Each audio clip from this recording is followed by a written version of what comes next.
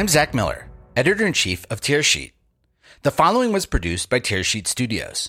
We worked with fintech software provider Autobooks to create a 4-part podcast series on the evolution of business banking and how banks can better service SMBs through a changing mindset, partnerships, and integrations.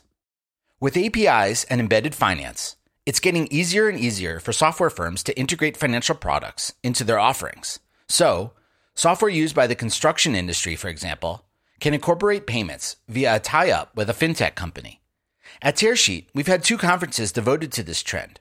Apple, Google, Facebook, and the biggest brands in the world are launching financial services through software integrations. Everybody talks about how SaaS companies are embedding fintech into their solutions. So, SaaS, software as a service company, if you go out and build a direct-to-consumer application and say, maybe you make an invoicing tool for a construction vertical, if you will. So you are really good at helping construction companies build detailed invoices that they can send out to their clientele. It only makes sense as a SaaS company that if you start to do that you start to then embed fintech into your application. So you embed the ability to accept a payment. That's Derek Sutton. Derek leads marketing insights at Autobooks. Autobooks is a full-service small business product suite that integrates directly inside of a bank's existing digital banking channels. So think cash flow management, sending digital invoices, accepting online payments, accounting, and financial reporting, all directly integrated inside of a bank's online and mobile banking channel. The firm works with community banks all the way up to top 10 banks like TD Bank. So I think these SaaS companies, when they're looking at their valuations and then they're looking at payment company valuations, they're starting to see these returns on revenue, these returns on multiples that are just crazy once you integrate fintech. So it only makes sense that these SaaS companies would want to embed fintech into their solution. Let's take a company like Wave. Wave is an online accounting solution and really more or less a full service kind of a small business product suite at this point in time for financial services, accounting, et cetera. But when Wave started out, it was strictly just a free online accounting service that monetized its customer base by selling advertising. With a growing user base, Wave had a good solution, but it was really hard to monetize the customer base through that model. Plus, users were requesting that their accounting service offer payments functionality. And so when they started to embed financial services, starting with payments and then moving into lending and things of that nature, all of a sudden their revenue grew. They started to scale the company. And the next thing you know, they sell to H&R Block. Now they offer banking services as part of that relationship as well. So you can see they had a really great SaaS company. They had a solution that hundreds of thousands and millions of users wanted. It was just hard to monetize through a traditional SaaS model. And by embedding or integrating payments and then additional financial services like lending and things of that nature into the application, they were able to effectively monetize that customer base that led to an exit. And so I think that's what a lot of these SaaS companies are looking at with fintech. It's taking their existing addressable market, being able to embed something that just makes sense, like payments in most cases, into their solution, and then effectively increasing the revenue opportunity per customer, per unit that they have inside their application. And so that trend will not stop, especially as you start to see exits like this take place. And so more and more SaaS companies are going to continue to do this on the embedded fintech side. This hasn't been lost on banks. They're watching the evolution of financial services move outside the walls of their institutions. That got Derek thinking, what if the roles were switched? What if banks started embedding financial services in their own offerings? We look at that and we start to say, well, why isn't the inverse true as well? Why wouldn't banking organizations, financial institutions start to embed kind of like these SaaS vertical type solutions back into their banking environment so that they could also enable the same type of activity to take place directly with them? Whenever you start to kind of really peel back the onion and think about it, if a SaaS company can integrate fintech because there's a need there, why can't basically like SaaS type solutions or vertical solutions be integrated back into the banking system? And at the core, that's really what Autobooks has done. And so you could take all of our components and go directly to the consumer. So we're an integrated small business product suite that includes a general ledger for a business owner to manage their accounting needs through. We can also execute vendor invoice payments through bill pay. We keep track of financial reporting so they can look at a profit and loss statement, access a balance sheet, things of that nature. But most importantly, we enable small business owners to send digital invoices and get paid on those online, or share a secure payment form link that they can get paid through. Now, small businesses definitely need help with cash flow. Autobooks could have gone directly to the market, acquire new customers, and onboard them. Instead, the firm decided from the onset to partner with banks. That way, the software firm can provide these services directly from the financial institutions SMBs bank with. But instead, what we found is that there's a need for these entities they already have a banking relationship. They're already managing their finances directly through a bank. And banks really want to better serve the micro, small business, and nonprofit community. And so why not just integrate our solution back into the banking ecosystem? Instead, banks embed a software solution like Autobooks directly inside their banking environment. This way, financial institutions enable a business owner to create an invoice from online banking, send it to a customer, and get paid on it. If the other is true, as you said, then we believe the inverse is true as well. And we think that that's a really interesting concept for banks to consider moving forward of how do you find niche vertical fintech solutions, bring them back into the banking ecosystem, and then directly integrate those for a vertical that you deem valuable and that you really want to serve better service and monetize moving forward. But with so many fintech solutions out there, it isn't easy for a bank to evaluate all their options. I asked Derek what kind of advice he'd give to banks looking to integrate new fintech functionality to service SMBs. What I would say to any financial institution that we talk to, and we talk to a lot, not just about Autobooks, but kind of about this category of integrating fintech. And the thing that I commonly say, Zach, is just if you're a financial institution, you know which verticals you best monetize as an organization, or at least you should. And just look at those verticals and say, you know what, as an organization, we offer, a wide variety. We go pretty wide with our products and services. Most community banks do. But there's a certain products and services or category lines that really drive most of the revenue for the financial institution. And so let's say that that's mortgages.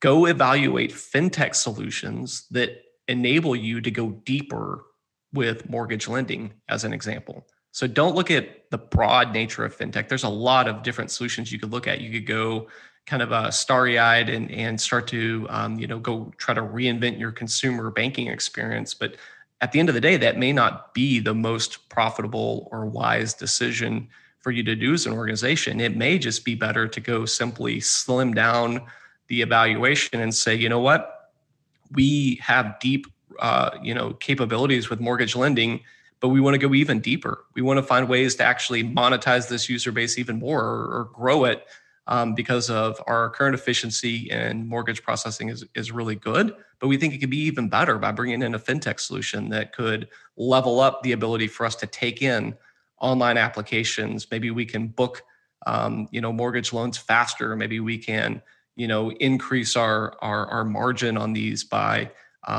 doing more with less people and things of that nature. So I think that's the way I would look at it and evaluate it. So how does a bank begin to prioritize fintech solutions? 2020 was an eye-opener for many institutions. If it wasn't clear what the weaknesses were in their distribution, it was now. If you claim to service small businesses, you better have shown up with the functionality they needed in the middle of the pandemic.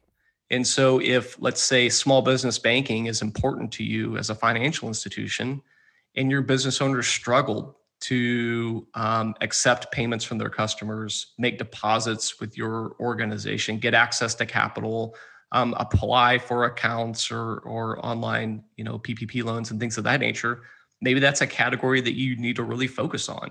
And when you choose to focus on that category, I would start much of that evaluation by one, looking at how you monetize that customer base today. Are you monetizing it well, or could it be improved upon? And then once you kind of get your arms around the market opportunity within your organization, I would highly encourage every financial institution to go talk to their end customers, and not just the best customers, but go solicit feedback from your small businesses or your business account holders and ask them about their banking experience over the past year. Don't ask them what needs to be improved, but just ask them, hey, talk to me about your banking experience. How was it for you to transition your business to accept customer payments? Did anything change in 2020? Going deeper, understanding what your customers want, requires doing some real legwork, really getting to the bottom of their pain points. Banks need to listen and ask about the right things. When you ask people these types of questions, don't lead the witness with, hey, tell me about your banking experience, because they're just going to, most people are nice and they're going to tell you nice things. Really probe and ask them, hey, how did you do business last year in 2020? What changed? And just really dive into that. You will quickly surface many different new opportunities and ideas through a conversation like that, where you just ask a business owner how they had to change during 2020 that will propel you as a financial institution in making meaningful improvements moving forward. This sounds more and more to me like the concept of a marketplace bank, where the bank owns the customer relationship and customers can choose from different products from different providers. I look at my friends at Incredible Bank up in Wisconsin. I think they've done a really good job about not only just embedding fintech, but understanding a vertical that they bank really well, which is like they do luxury RV lending as an example. And so they've really kind of dialed into this market niche, and they kind of own the end-to-end experience. So they own everything from like how to, they created a digital banking brand around it. They have online applications kind of built towards this category. They really understand the end-to-end nature of what it takes to acquire, procure, finance these type of vehicles. And then they're working with vendors to basically integrate and make that whole experience even better from a digital banking perspective. So I think that's a really good one. We have partnerships with companies like Lending Club, who was formerly Radius Bank, and they do a really good job of this as well. It's about finding fintech solutions that really meet the needs of their customer base and embedding those back into their banking solutions. So, Radius actually won NerdWallet's best, online digital banking experience award the past 2 years, I believe. So if that's any indication as to how banking looks moving forward, I think that's a really good one as well. Derek likes to call this form of integration, fintechs embedding themselves in banking, embedded fintech. He thinks the collaboration between these two entities is going to continue to grow and grow deeper. I think it will lead to a couple of things, Zach. I think these SaaS companies are going to continue to grow. They're going to continue to grow in value, and they're going to be real threats to traditional banking. And so let's take the micro small business banking segment, just because that's the one I'm closest to. But if you look at what happened in 2020, you had all sorts of non-bank vendors basically start bank accounts this year. So Square applying for their banking charter, which has been something that's been in the mix for a while. But then you had companies like Wave, the online accounting application, offer bank account services this year. QuickBooks, obviously, a company that many banks actually pay for the right to integrate to the data, just became a firm competitor in the banking space by announcing a bank account this year as well. So in addition to their ability to, do online accounting, they now also offer merchant services. So the ability for a business owner to get paid. They also offer a lending marketplace and now a bank account with a real-time debit card. So they're firmly, competing against banks across the country for small business relationships. And so I think what you're going to see, Shopify, the e-commerce company started a bank account, and they're on and on and on. I think there are like 7 or 8 additional entities that all started bank account services this year. Larger companies are realizing that they sit in a very powerful place. They own the relationship with their customers, and their customers are looking for more functionality from their providers. It's an in into launching more financial services. And so I think these larger companies are realizing, hey, if we are kind of directly at the tip of the spear of the relationship with the business owner, and we're enabling a marketplace, so a business owner to go out, solicit customers, sell goods and services, and collect payment, why don't we just become the bank? Why not just start the bank account and then access to lending? Because we, as the tip of the spear of controlling the customer payment, at this point in time, really control the customer relationship. So let's just let them bank with us.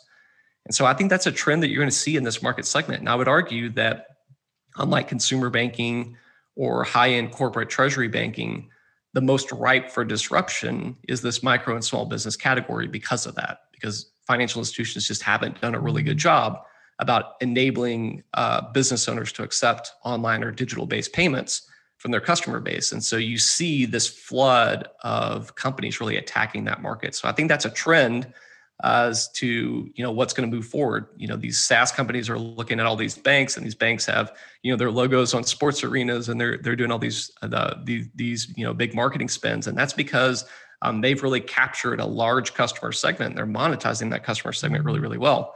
So it makes sense for a SaaS company to want to bring some of that into their environment. Banks and credit unions compete with firms on different sides of the spectrum. As banking continues to get more competitive, these firms are rationalizing what products they should provide and where they should turn to partners. And then I think on the other side of that equation, for banks and credit unions throughout the country, I think you're going to see many institutions start to slim down their offerings, or at least the ones that are most efficient and probably scale moving forward. I think they're going to start slimming down their offerings to their customer base. It's kind of gone are the days, if you will, of being all things to all people, especially in as the world moves digital. So it was one thing whenever the world was more geographic and customers kind of came to the corner of First and Main, and there was only one place to deposit a cash and check and get access to lending and things of that nature. At that point in time, you kind of had to go wide and service the needs of the community. Well, now as digital is taking hold and communities are moving online, I think you're going to see a move in banking to get much more vertical in your solutions and offering. And you may kind of use, a typical consumer account or something of that nature to general account behaviors, check a balance, transactions, pay bills, et cetera. But when it comes to monetization strategies, I think community banks and banks in general are going to go very vertical and just go very deep with those types of solutions moving forward. So how do we get from here to there? How do we get to the point where banks and fintechs are working together to service SMBs, both with their best feet forward? I think the tipping point, though, Zach, is really finding these fintech solutions that, one, kind of understand how to integrate back into the banking ecosystem is very important. And so one of the tipping points to make this more common are the vendors then opening themselves up for integration. And I think you're seeing a big concerted effort of that moving forward. And so, we work with vendors day in and day out, and, their ability to create APIs and software development kits or SDKs to enable us to integrate, much more efficiently and easily is happening. We've gone from even Autobooks as being kind of a growth stage company, really commercializing in 2017. Now, heading into 2021, within 4 years, we've taken deployments from, it taking these ad hoc kind of core integrations, these kind of SSOs into digital banking that maybe took 6 months to deploy, down to weeks. And so we're actually, moving financial institutions through our procurement process in 4 to 6 weeks in some cases. So they're going from, hey, this is us, we're interested, evaluating the solution, signing a deal, and getting live, in less than 90 days, which is, I think, a big leading indicator and kind of a shift of like how the market's moving. And not only that, they're immediately partnering with us on go-to-market to, not just integrate the solution, but have success with adoption and utilization of the platform as well. And so we offer as a service go-to-market capabilities really built around and messaged around our vertical solution, tied back to the banking relationship. So these partnerships aren't just technology solutions. They should include the go-to-market and support that gets integrated back into the banking environment. So I think that's the leading indicator, and that's kind of like the leading model of how this could work. One, it takes the kind of the legacy technology providers and digital banking providers opening themselves up, which they are. And then two, it takes this kind of like this open nature of the bank to say, hey, you all do something that we just can't do ourselves, but we want to partner with you and lock arms with you in doing so. So you all are really good at building user interfaces that enable SMBs to manage their finances, if you will. You also offer really great ways to go to market that we don't traditionally support inside of our financial institution. How about we partner up and we, integrate your solution back into our environment? We'll wrap it around our service and support arm and distribution channels, and let's go have mutual benefit and success in going to market together. Hope you enjoyed my conversation with Autobooks' Derek Sutton. This is part 2 of 4 of a series we're running with Autobooks on how banks can best service their small business customers.